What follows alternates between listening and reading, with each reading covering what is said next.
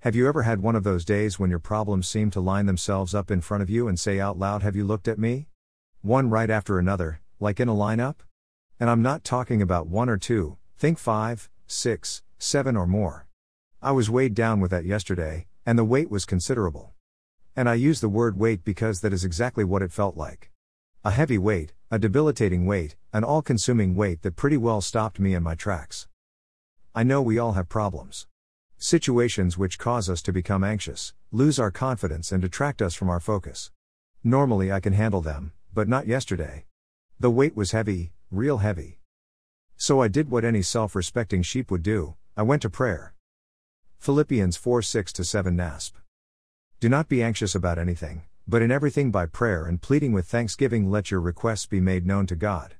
And the peace of God, which surpasses all comprehension, will guard your hearts and minds in Christ Jesus. Fancy words aren't required, I just laid it out on the table.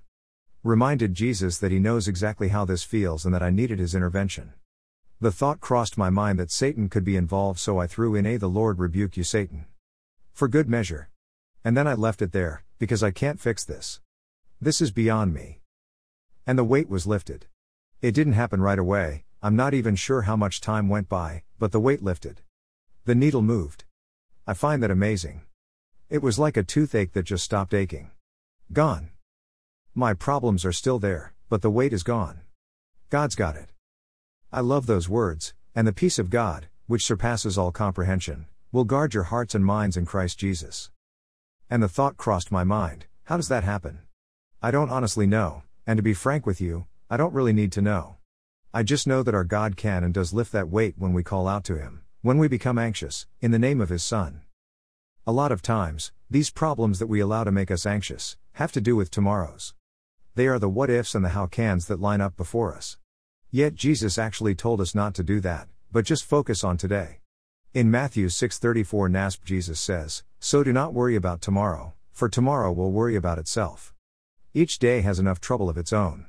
Obviously Jesus knows something that we aren't always aware of, and he has given us this rule of thumb to save us from unnecessary anxiousness and worry. I recommend the one day at a time mindset to others, but evidently I forgot to follow my own advice, yesterday. Our hearts and minds can too easily follow the humanistic tendency to project those what ifs and how cans into problems that often don't materialize or are going to be addressed by God. And when one stops to think about it, this is a trust issue, at its core. What Jesus said prior to Matthew 6:34 also needs to be considered, as in Matthew 6:25-33. Something to think about. Worthy is the Lamb.